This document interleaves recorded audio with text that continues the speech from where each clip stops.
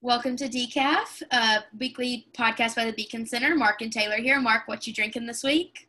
Doing some going back to that. And wait, I just realized this is the first time it's the same people, but we're both in different locations than normal. We are. Mark, big congratulations to Mark. He sold his house during a pandemic and has moved into a sick apartment downtown right next to Desano's Pizza, which is the best place. Well, don't tell people where I live. I don't want everyone trying to come and hang out with me and try to take Sloan. You gotta watch it. Sloan has a lot of fans. Mark, darling, no one wants to hang out with you. It's but Sloan. But Sloan people take. And I'm actually in New York. My roommate and I drove to New York over the weekend. She's actually right there. I won't put the camera on her, but we are staying in the tiniest apartment that ever existed and on Airbnb and just kind of chilling out. And I've got a window right here, and that's about all the city that I've seen.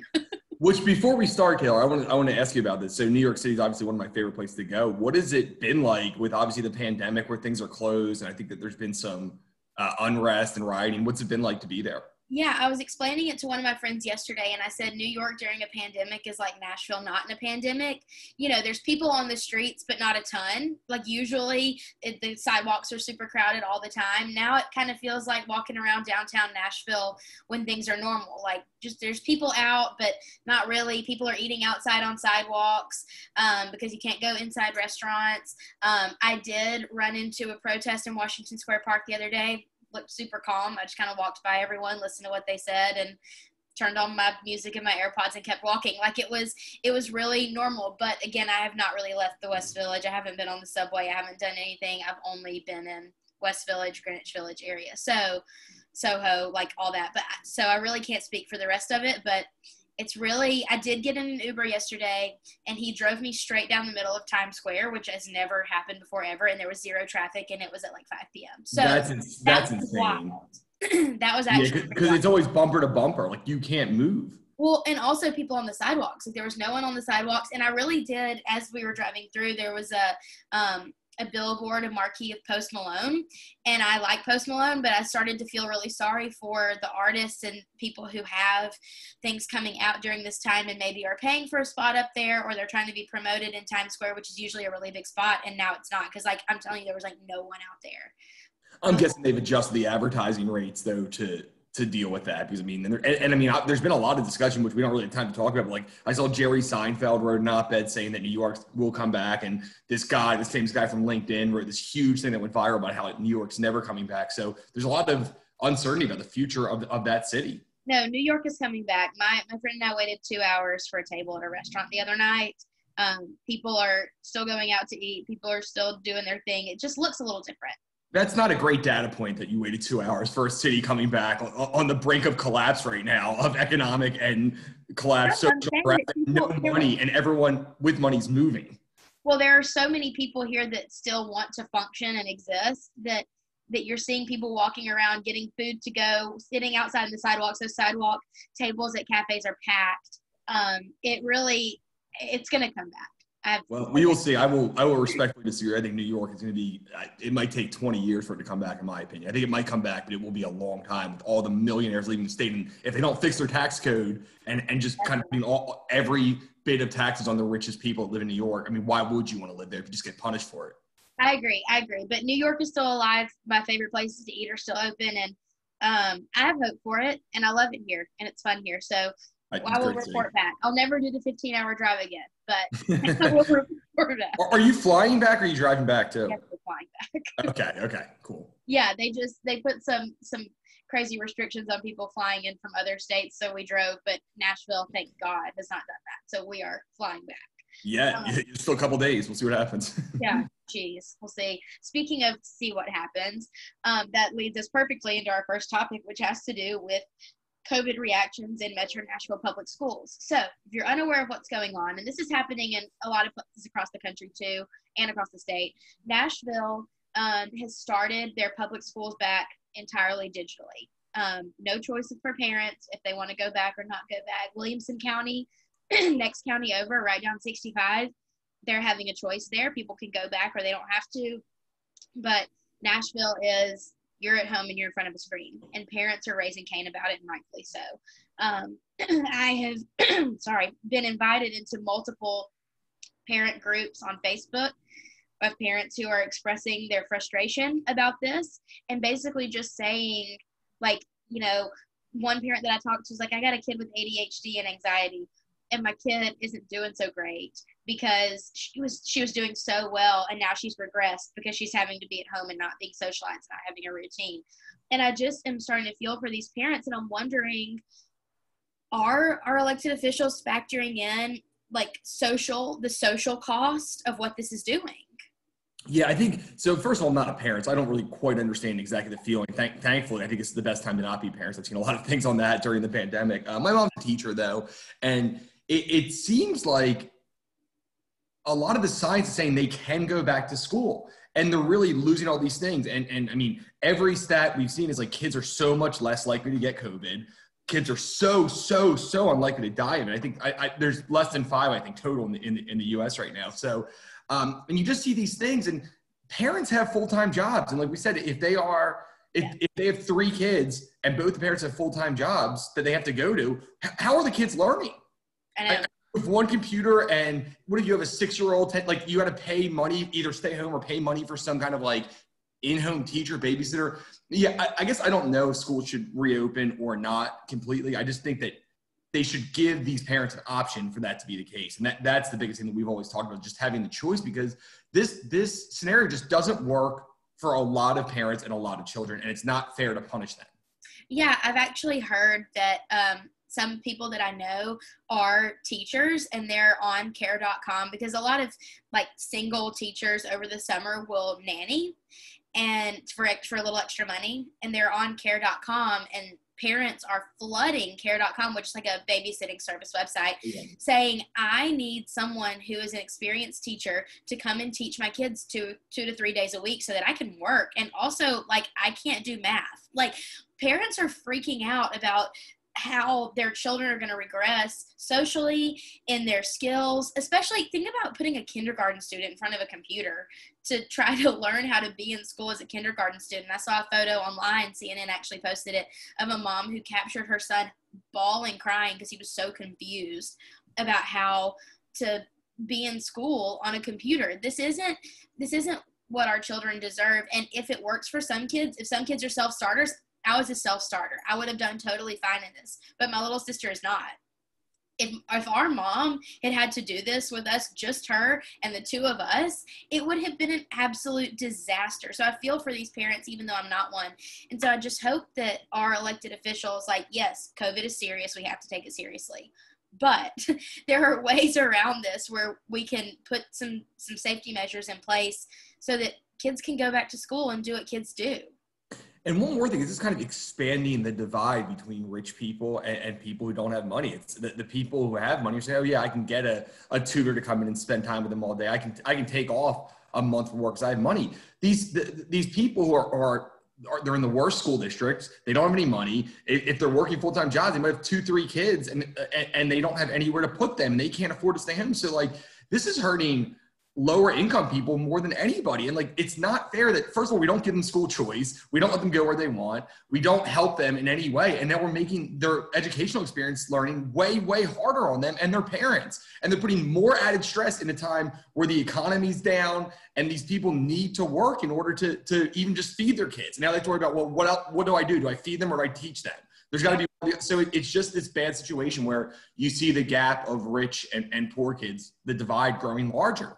Yeah, the haves and the have-nots. I actually talked to a mom who said that recently. She said that one of her children is in private school and is going to school every day, and one of her children is in public school and is really discouraged and feels very lonely. And it's been a conversation that they've had to have in their home, where it's like the government is widening the gap between the haves and the have-nots because of this. And it's honestly so sad and so tragic. I feel sorry for the special needs kids. I've got a friend who teaches special needs in Metro Nashville public schools, and she's like, I don't even know what to do. Like, the moms are freaking out. They don't know how to teach these children Braille or whatever they need. It's really sad. And so I don't know what to do about it right now other than draw attention to it, because the ESA program is at a kind of stalled out right now, and as far as implementation goes. Yeah. And so what do? We draw attention to this. We ask our elected officials to put you can't throw money at a problem, but you can provide resources to allow children to go back safely. And until the statistics show that children and teachers are in grave danger if they go back safely, then we need to give it a try. And I want to say one thing before we go. Yeah, you wrap this up. Nuance is important in issues like this. I am done going on Facebook and seeing people say, we need to shut down schools. We cannot go there. It's like, and if you disagree, you want people to die. There is so much nuance to every one of these issues. And I am done hearing people, mostly from the pro, like, shut down everything, pro-mask, everyone should wear a mask no matter what, which I mean, whatever. And I'm not even saying I disagree with them, but you can't say there's no other opinion because there's a lot of other opinions. And it's not just health. There's economic experts. And then it turns out, even when the CDC says you can go back to school, they still say, no, you can't go back to school. So they only want the health advice when it's something they agree with. And it's insane. Just have a discussion. You're not right about probably a lot of things, but there's a lot more nuance to the situation as opposed to just close it or keep it open. There's a lot more into it. And stop acting like you're smarter than everyone because you're not. Roll Tide. I love that. Mic drop. Love it. Let's move on to our next topic, which also has a lot of nuance to it, I think. Yeah. One thing that Beacon's been working on we've been working on school choice for a long time, but another thing that we've been passionate about for a really long time is right to work and workers' rights and worker freedom. If you're not familiar with right to work, honestly, that's probably an amazing thing because it means it's not really been an issue in Tennessee for a long time. I think 26 states have right to work provisions, which means that employees are free to choose whether or not they want to join a union. That's really all it means. You're not forced to join a union in order to keep your job or to get your wages. You're not forced to be out of a union if that's what you want. Employees have the right to work how they see fit. It's been a law in Tennessee for a long time, but recently there have been some threats to it coming from national groups saying right to work shouldn't exist. We shouldn't have, employees should be unionized, whatever. We don't like that. That's not cool. Worker freedom does not mean some mandate that right to work does or does not exist. What we're trying to do, what we think is really important is to have right to work put in the state constitution so that it can never go away and so that workers in Tennessee are protected. There's a lot of confusion about what right to work is and what it's not. And Mark and I are reading Facebook comments all the time. It's so frustrating. One of our main jobs is Facebook comment mining and seeing people's stories and what they're saying on Facebook. And people are real confused about what right to work is and what it's not. And the thing is that right to work has become, it's almost like the term capitalism. Everything they don't like, it's right to work. Anything the union doesn't like, it's like, well, that's right to work. It's like, no, that has nothing to do with right to work, completely separate. And Justin did a great blog post explaining what it is and what it's not, but it's just a catch-all for everything they hate. Anything that the unions hate, it's right to work. Just like everything socialist or the left hates, like, oh, this is the fault of capitalism. Neither is true, and they just keep trying out these words because they think somehow it means something. And then even for us, like, I mean, I can't speak for Mark, but even for me, I'll see these things on Facebook, and I'm like, wait, have I been wrong my whole life? Like, I even get confused because I'm like, they're blaming this on right to work, and I know what right to work is, and I fought for it in multiple states, but now I'm really confused. Yeah, because if you hear it enough online, you're like, I mean, I know what it is, but like, let me check, and you go check it. They don't know what it is. It's just this term, this like big vague term that they use, this blob that they use to talk about everything they don't like, and that's not what it is. There's a definition for it. There's like, you've explained it perfectly so far. That's all it is. It's nothing more than that. When you talked about like the blog that Justin wrote, it's like when you say that, oh, right to work means that anybody can get fired for any reason, that has nothing to do with what we're doing. That's employment at will. Yes. It's from striking during the pandemic. That is a separate law in the state. So it's just because you don't like it, it doesn't mean it's right to work. It's like, oh man, the Jazz lost, right to work. Oh God, that was tough. Oh man, Auburn exists. Yeah, you're right to work. Like, that's not what this is. It's not what I'm going to start using that from now on for everything I don't like. I'm like, oh man, if it wasn't for right to work, would be working right now. Remember Thanks Obama? People be like, oh, thanks Bush. Thanks Obama. That's right. I'm going to substitute right to work for that. That could be our new, we're going to start using it. Every time we don't like something, we're going to blame right to work for it. That's perfect. Because that's what everyone else is doing. So I think the unions, most people don't really have any idea, but the unions blame it for everything they don't like. So I think that the reason I really wanted to talk about this week on the podcast is because I'm just annoyed. I've been annoyed for months, and I haven't said anything about it. I've just been sending people individual messages on Facebook and being like, hey, you're confused. So let's just clear the air right now. what right to work is and what it's not. It's readily available on Beacon's website. All it means is you can either join a union or you don't have to. That's literally all it means. Employment at will is what a lot of people are thinking of, where it means you can get fired for any reason.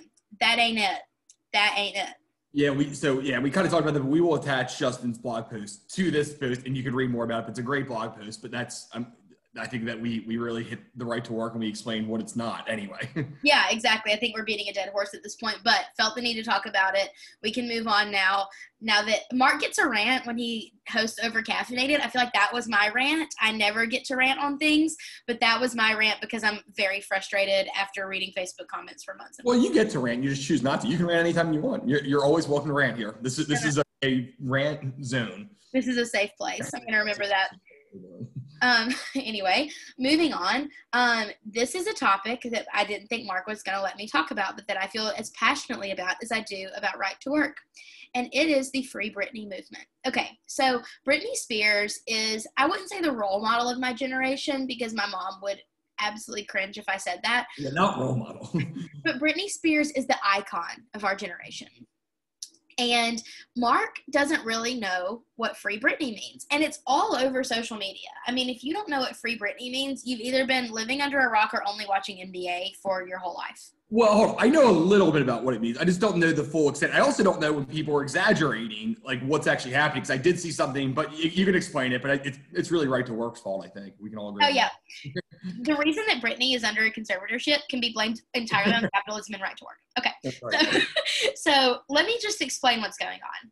So I think, Mark, nod or shake your head if you remember this. But in 2007, Britney Spears went a little nut. Well, it was probably in 2005 when she shaved her head and she did the umbrella thing. And then in 2007, she got divorced from Kevin Federline, which we all knew was a disastrous romance from the start.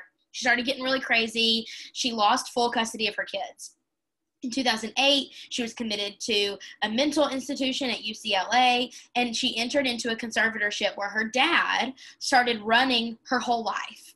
What a conservatorship means in her case is that she can't choose when she leaves her house. She can't choose when she works, how she spends her money, because she was behaving erratically.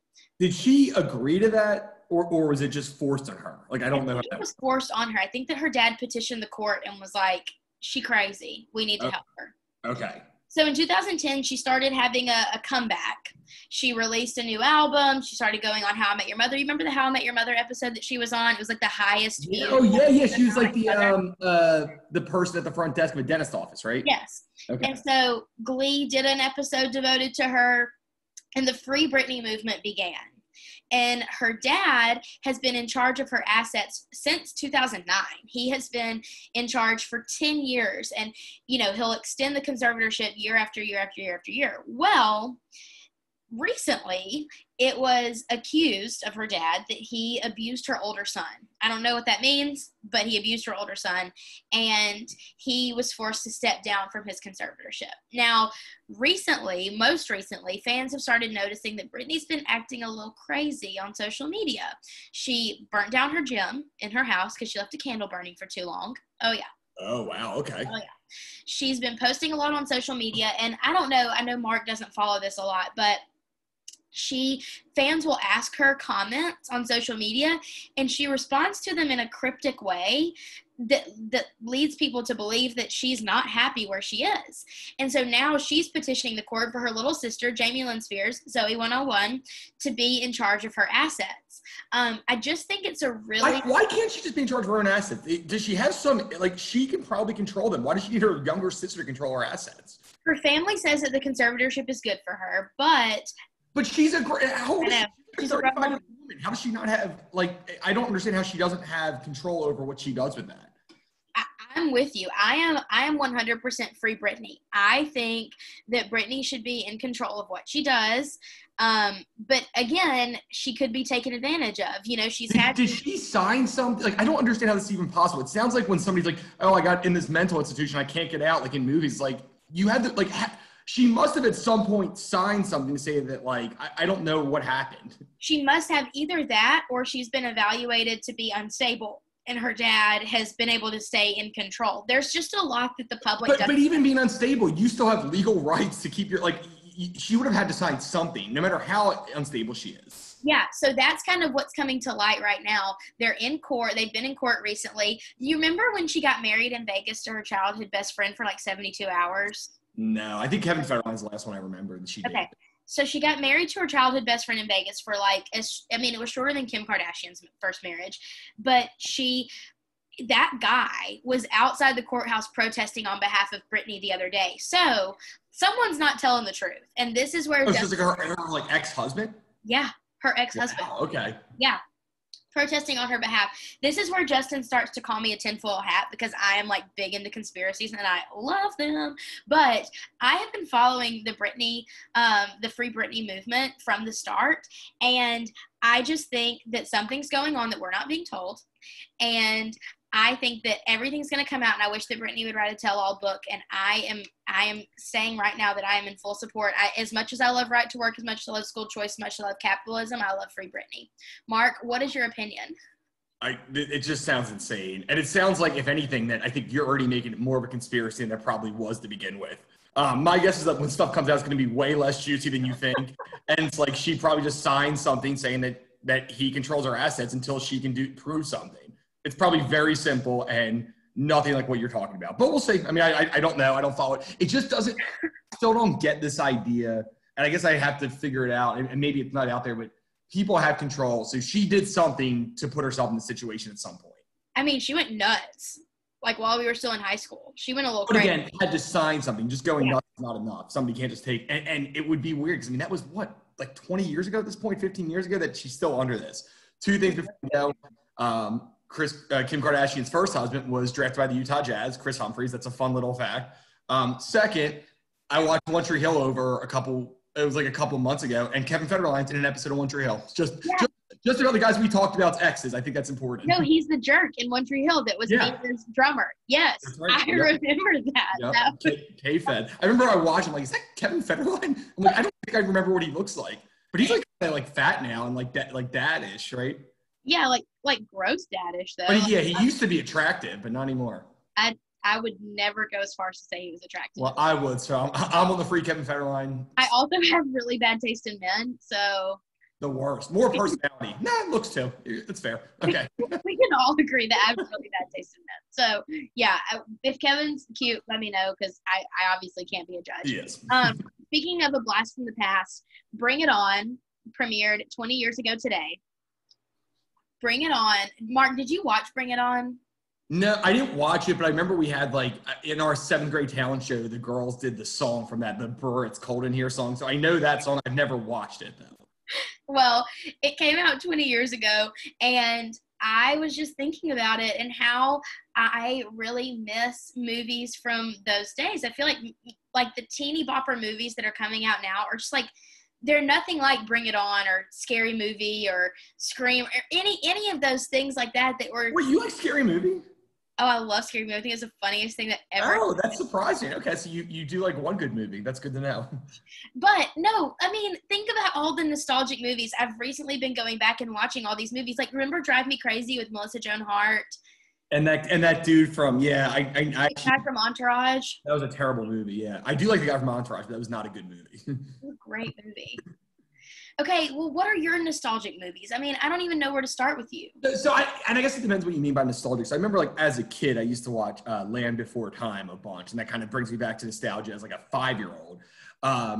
I think of like nostalgia like Snakes on a Plane. I remember I really like watch that with my it's just like, but all the nostalgia of any movie isn't necessarily how good it is. It's like what it brings you back to. I remember me and my friends going at midnight the night before, and people had fake snakes, and so I just feel like every movie that we have nostalgia from, it's because of a moment in our life, less than the actual movies. I think Mighty Ducks was like all three of them was a big part. Yeah, too. totally. So which ones are yours? It has to be, I mean, Bring It On is definitely one of them. All the movies that have to do with dance or cheerleading, because that's what I was doing. So, like, remember Step Up? Step Up. That had, what's that? Channing Tatum and Jenna Dewan. Yeah. I think he's good looking, good taste. Literally everyone in the world, like not one person thinks he's bad looking, so great. So Step Up was one of them. Center Stage, that was a dance movie that I love. Wait, Center Stage, the one with that girl, oh gosh, she was real famous, like the Julia something. No, that was Save the Last Dance. That's okay.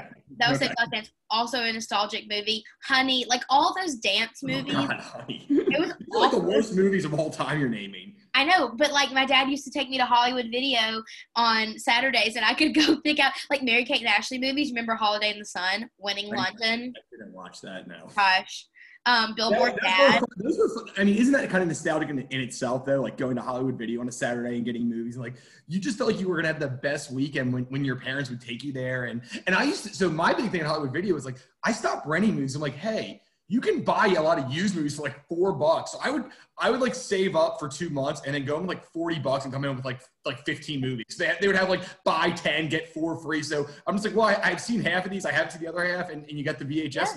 This is a great deal. It's cheaper than renting it. I owned like all the Mary Kate and Ashley VHSs because of that. Billboard Dad, Passport to Paris, Holiday in the Sun, Winning London, Our Lips Are Sealed. Like I owned all of them because of those deals at Hollywood Video. And then I would always, and honestly, kudos to my dad for like letting me do this.